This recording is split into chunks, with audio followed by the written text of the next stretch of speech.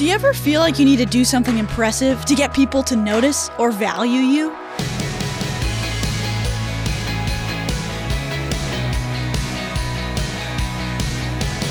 Hi there, I'm Emily Tenter, and welcome to Unlocked, your daily key to unlocking God's Word in your life. What if I told you that you didn't need to do or be good at anything in order to earn favor? It would be pretty freeing, right?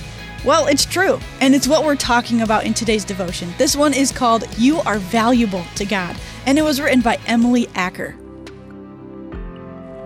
We tend to feel confident when the people in our lives respect us and celebrate our accomplishments. We feel good when we do big things. But when we are struggling and no one seems to notice us, we might start to question our value. As humans, we want to impress others and to be accepted by them. It's hard when we feel like no one sees us. In those times, it's important to remember that God sees us and He loves us. God created you just the way you are. The parts of yourself that you like, the parts of yourself that you don't like. He made every part of you. He created you in His image. And Jesus said, "You are more valuable to God than a whole flock of sparrows." Matthew 10:31. God showed how precious you are to Him when Jesus died on the cross and rose from the dead so that you could be accepted into God's family. You have value because God made you and He claims you as His own. God sees you every day, whether you are accomplishing big things or just getting through each hour. You don't have to do anything special to capture the attention of the one who made you. If you've put your trust in Jesus, you can know that you are God's precious child, a child He celebrates.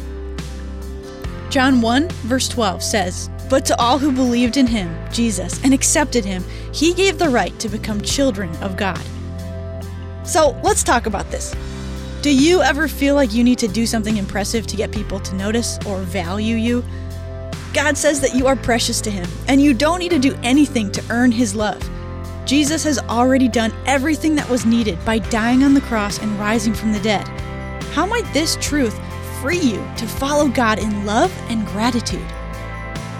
If you want to dig deeper, read Genesis 1:27, Romans 15:7, and Ephesians 5:1-2.